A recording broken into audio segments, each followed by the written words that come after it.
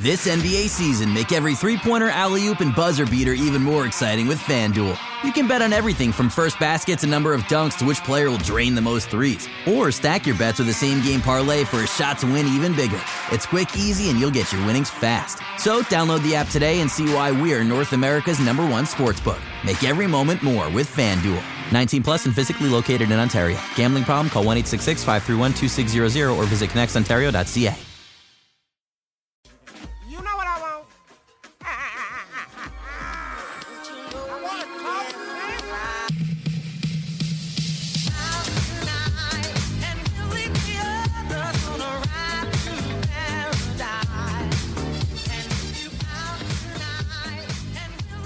Hey, that's pretty good. The Raptors win 124-114, their second win in a row against the Charlotte Hornets, their third win in a row overall, and a smidge of momentum as we get closer to the end of this homestand. Things have been trending in the right direction. Is it just playing one of the worst teams in the league? Maybe. Probably not fully. The Raptors have been able to do some things that seem to carry over from game to game. The defense hasn't been sterling. It hasn't been perfect, but the half-court offense, they had their two best half-court offensive games. 116 points per play, or like 1.16 points per play in the first game. I think 1.15 points per play in this one. For the stat people, that's both of them above the 90th percentile in all the games that have been played in the NBA this year, not just for the Raptors. So that's nice to see. The offense was definitely clicking much more. We continue to see the value that Scotty Barnes has as a screener, downhill decision maker, catch and go guy. It's just really nice to see him in a role, not his only role, but a very, very strong role for him in the half court. The Raptors have, since he joined the team and started playing with guys like OG and Pascal and trying to figure out how he played off of those guys and to them to a much lesser degree, but to some degree at least, they have to figure out how to play off of Scotty too. And this role for the time being allows the Raptors to seamlessly move between a lot of the things that they're strong at, a lot of the things that they want to do. And in addition to that, not just moving the ball, but that downhill presence as a passer, yes, but as a roller too, Scotty, getting into space. The Hornets pretty bad in rotation, and that's not completely surprising, but it was easy to get the Hornets out of sorts. It was easy to draw a lot of help. It was easy to draw a lot of attention. It was easy to move guys out of passing lanes with a look and then make the right read. It was just the Raptors found their way in this one. So that was really nice to see. And yes, of course, this is the Raptors Reaction Podcast. I'm your host, Samson Folk. And it is, of course, brought to you by Goldfinger Law. And hey, you want to go with Goldfinger Law. Why? Because with them, you only pay if you win. Of course, there's a huge deal about that. Because if you lose, then you don't have to pay. That's really nice. That's a good thing. Thanks for the deal, Goldfinger. And if you want to contact them, 416-730-1777. Okay. Housekeeping, cleaning, whatever it is. February 7th. Just before the trade deadline, a live podcast hosted by myself and Louis Zatzman. There will be panels of speakers who cover the game of basketball, operate within the game of basketball, and we have like very cool special guests coming to it. Go just type in Raptors Republic live podcast. It'll probably come up on Google. And February 7th. Tickets are $20. If you're an all-star subscriber on the website, they are $10. Both of the tickets, whether you have the discount, whether you're paying full price, come with a drink. It's going to be a blast talking about hoops. If you're into talking about hoops and you listen to podcasts and stuff all the time, you want to talk about basketball with me, come out and I will 100% hang out after the show with anybody who just wants to chop it up. So that's all cool. Okay, we got a win here. Very nice win. I think the one that the Raptors should feel good about. This is the first of Miami, Atlanta, Philly, the back-to-backs. Well, not back-to-backs. The double headers, let's say, that the Raptors have played this year. This is the first time they've won both. And that's a big deal. That's really nice. If the Raptors, I said this last podcast, right? If the Raptors want to turn this thing around, it basically has to start now. And, the funny thing about this, right, is that the Raptors played well tonight. if they had beaten other teams this year, I think like if they had a better record, you could feel really good about this. And you could be like, yes, they handled business against Charlotte. Some really fun stuff happened. And you understand like, hey, they're doing what they're supposed to do. However, these wins aren't couched between a bunch of success. And so that's where the Raptors have to keep this thing churning, keep it trending in the right direction. And they, with this new role for Scottie, and it is a new role. Blake had a tweet where he was kind of posting the numbers on it, but Scottie's screen assists prior to December 21st, I believe it was like 0.69 a game. Since it's over 3, he's rolling way more. He's being used as a big man in this offense. Scottie is a big guy. That's meaningful that they can use his mobility, strength, and creation when he has the ball in space. It's just really nice to see. Like, they had this play against Portland, right? And they run delay action and they move the ball around. It comes back to Scottie. And in that, just playing that screening game, Jusuf Nurkic came up to the ball. And it actually meant that Scottie got to rip through and drive by him for a layup. Scottie wouldn't have these opportunities necessarily if they weren't running him as the DHO hub, if they were making him like catch, sprint, get the ball everywhere, and slowly drift Nurkic up so he has to respect the shooters that are running off of Scottie's screens. We see a similar effect in virtually every game, although it doesn't necessarily lead to rip-throughs and stuff, but it's a better way to use Scottie's gravity because as we see with a putback, as we see with some of these plays where he's spinning into space, it's like that spin drop step. And for a hammer, a dunk, he had another really great, putback dunk tonight. And using him, this marauding posterizer who can make all the reads you want, who can look guys into dropping down and then kicking it out to the corner, where the Raptors, they had a really high frequency of corner threes tonight. They also had a really, really high frequency of rim attempts tonight. And so some of that is the Hornets not being good at defense, but some of that is that Scottie isn't being asked to create exclusively as a guy above the break, which he struggles at, especially drawing the second level of the defense, right? And he's not being told to try and space out to the corner. He's not being told to hang out in the dunker spot exclusively. He's involved very intimately with a lot of these actions. And it means that his spacing works differently and he gets to utilize more of his elite skills in this role. I know some people are hung up on the point guard thing, and Scottie's development is a guy who runs the pick and roll and other people screen for him and he's dominant, he's Magic Johnson. Like, forget it. He'll grow into a bunch of different things. He has emerging skills that can be, guided in a bunch of different ways. The fact of the matter is, he's good at this now. And it's not just Charlotte. Like, I looked at all of these plays where Scottie's being utilized in this role. I just wrote the piece. I'll put it up on screen for people watching on YouTube. For people listening, go to raptorsrepublic.com. Scottie Barnes, directing traffic, Scottie Barnes drains the sink. That's what it's called. But I go through all these plays, right? And I go through what's been happening since the Raptors put him in this position. And it's just very clear that it's very like hand in glove. Now, Pascal Siakam has been a hand in glove guy for the Raptors before, right? In a bunch of different roles. This is the guy who was a transition player, who was a unique defender, who guarded John Wall as a primary defender in the Raptors playoff series, their most recent one in 2018 against the Wizards. This was a guy who was just like a finisher exclusively. And this was a guy who hit corner threes and never initiated offense, right?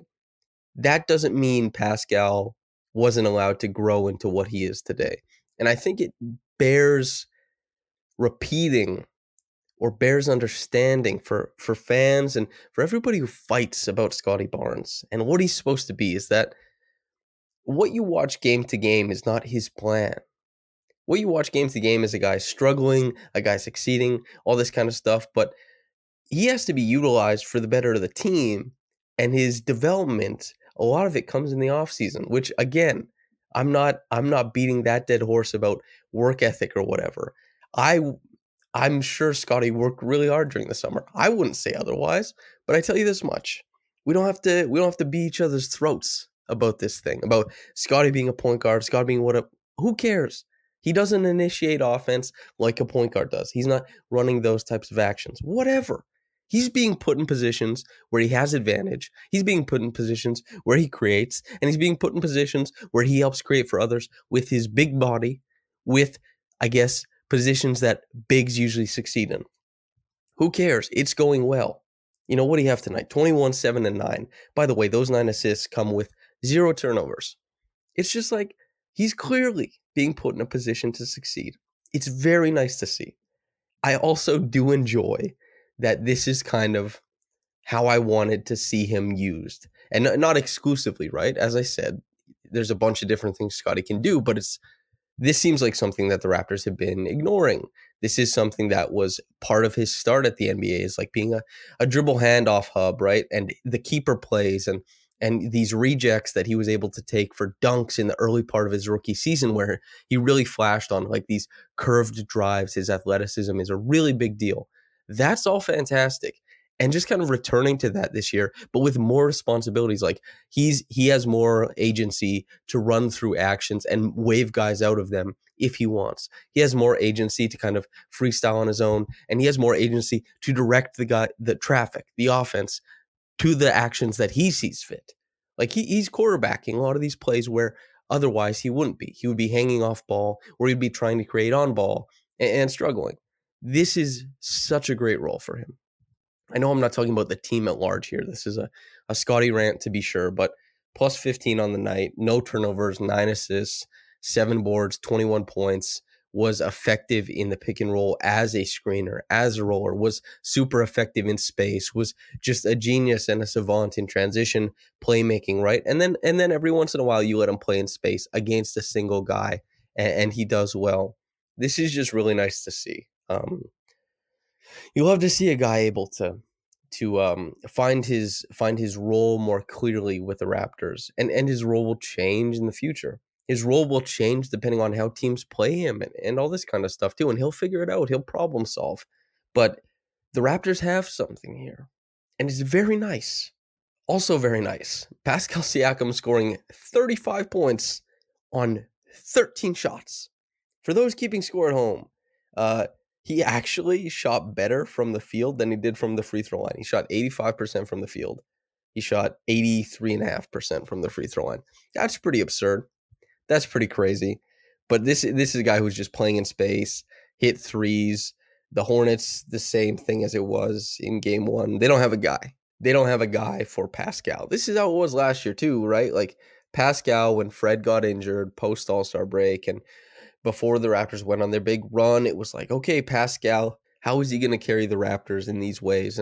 And some games against the Hornets were actually really informative, seminal in showing Raptors fans that Pascal had ascended to a place where it's really, really tough to cover him with one guy. It's always a team concept, right? And his ability to create en masse, like that's where he started, going on that run, threatening triple doubles all the time. And while he didn't necessarily threaten a triple double in this game, like how many assists did Pascal have? 3. Nothing crazy, 7 boards, but just being a play finisher in some sense, catch and shoot threes, on the move, catching in transition, but also, you know, seeing guys across from him that just can't handle him. And also this makes sense for Scottie getting the 9 assists and 0 turnovers, and Fred VanVleet, you know, 8 assists and 1 turnover. This is, you know, even OG 4 assists in this game too, right? Gary too. The Raptors did a fantastic job of passing around the Hornets defense. And the reason why it was a little bit easier for Pascal is that, again, nobody can guard him one-on-one, but the Hornets were really sloppy in their help defense. They aren't very good. They aren't on time. They overstep sometimes and then give up the weak side. Then sometimes they don't step up on the strong side. Like they mess up a lot. And this is one of the worst teams in the league. And the Raptors ran roughshod over them. And, you know, everybody thinks like, oh, the 3-pointers went down. It's like, no, the 3-pointers didn't go down that much. They made 10 tonight. And they only took 28. This is below average in the NBA, right? This is not like, sure, 36%, fine. That's better than they usually shoot. But the fact that the Raptors were able to get to the rim, that's the big thing in this one.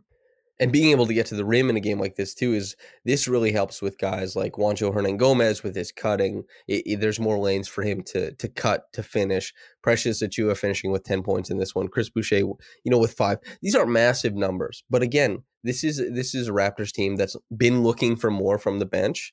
Koloko with 3 as well, I guess. Malachi, 3 assists, no points in 13 and a half minutes. He's a ball mover out there now. It's very clear to see that the Raptors are prioritizing other aspects of their bench scoring. Malachi isn't really being asked to score. He gets some pick and rolls. He gets downhill a little bit, but he's mostly, trying to carry advantage when he's getting the ball. And whether it's in these staggered lineups or bench lineups, that's kind of been his role. It hasn't gone, I'm not of the mind that it's gone super well, but it's fine. But this is kind of what the Raptors have been looking for from their bench, a little bit of punch. 23 points is nothing to write home about, but this is a bench that we saw recently was giving like 7, 6.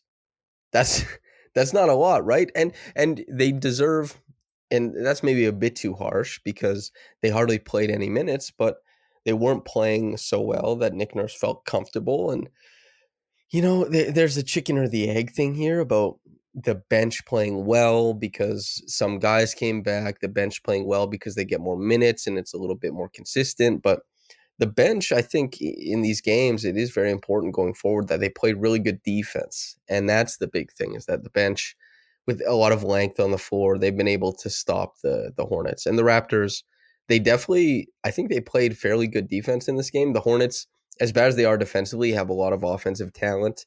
And, this much was seen, like LaMelo Ball finishing with 32, Terry Rozier with 21. These guys put on a clinic over this 2-game stretch, right? There's a lot of points scored. I think, they combined for over 100 points, the two of them, over 2 games. That's awesome. The shooting was incredible. Rozier, not the deepest threes in game 1, but a guy who's, jab step, escape dribble, Harden type step back into space, spin and hit a 3, and then like spin off a closeout, escape dribble to his right, hit a 3 that's like fading out of bounds. And LaMelo Ball in this game hit 3 or 4 logo distance threes. If you're a defense, you probably just say that's basketball at that point in time, right? Like you can't look at your defense and say, "Oh, this is us screwing up. This is us allowing something that we shouldn't have." Sometimes a guy is standing below the logo, just there, and hits a 3. Sometimes it happens multiple times in a game, and you have to kind of throw your hands up, and that's defense. That's the way it works sometimes. So maybe the Raptors, and also like some of the moves that LaMelo Ball is able to pull off to get downhill, not all the way to the rim, but he's got this host of flip shots and touch shots that manage to drop in, right? And the Raptors, you don't want to throw too much help at that. You want to allow the guy to go in one-on-one, because LaMelo is a guy who gets by guys with skill and with, being tricky on ball, busting out combos and stuff like that. It's not like an incredible first step. So yeah, he was able to score against this Raptors team, and he got to some of those looks for himself. But I don't think that was as big. Like, I know it's only a difference of 6 points over the games, 120 versus 114, what the Raptors allowed. But I think the defense was much better in this game. And I hope that, they defend better than they did tonight going forward, because this is a team that many people thought and many people wanted to be like a top 5 defense. I suspect they're still in the bottom half of the league. I haven't looked at the numbers in, I think, 2 games. But this is a team that has struggled immensely to win games on that end of the floor. And that's why their record is what it is. The offense has been trending in the right direction for the Raptors. We'll see how that does against better competition. And maybe that's mostly what this is about, right? They played the way they wanted to play. They got to the rim a lot. They're leaning into this new style with Scottie and his role that features him making more executive decisions on plays and him playing with a little bit more purpose with his physicality and getting downhill, because he's catching the ball in more advantageous spots. And defensively, they get 5 turnovers from McDaniels. You get 3 from Rozier. You get 5 from LaMelo Ball. OG gets 4 steals. Precious gets 5. It's like these guys are causing an absolute ruckus for the Hornets. And you want to see the Raptors manage to always cause the chaos, but kind of thrive within it rather than be the team on the bad end of it. And too often they've been the team on the bad end of that chaos. The record is what it is for a reason. Guys were playing 40 minutes every night for a reason. Nick Nurse is looking to create some sense of normalcy. He wants to create a baseline. And did he go about it the right way for however long? Who knows? But the guys, at least now, are playing lower minutes.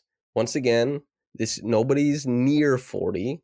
Pascal, he's, just shy of 38, but I'm sure he feels like that's a walk in the park for him. Guys aren't climbing up that high. There's more bench minutes. Precious gets nearly to 18. He is the crown jewel off the bench. He's the guy who, if he gets into form, if he gets into rhythm, he can really change the complexion of a lot of these things. As I've said on many podcasts, is that Precious is the guy who swings this on the roster. It wouldn't have been anyone else. It's not Boucher. It's not Koloko. Not Flynn. It's not Birch. It wouldn't have been Otto Porter Jr. It's Precious who swings this. His defense always impresses. He adds something offensively that nobody else does.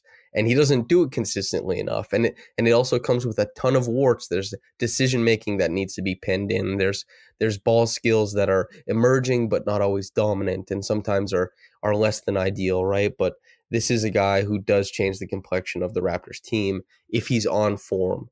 And by complexion, I don't mean like a world beater, but I mean, if Precious is healthy and gets to play the whole season, the Raptors are what is their standings now?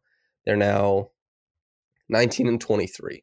I like the Raptors. It could very easily be in that Indiana Pacers range, in that Miami range of 23-19, 23-20. Like that could very well be in the realm of possibility, and that's not too crazy. They need their guys.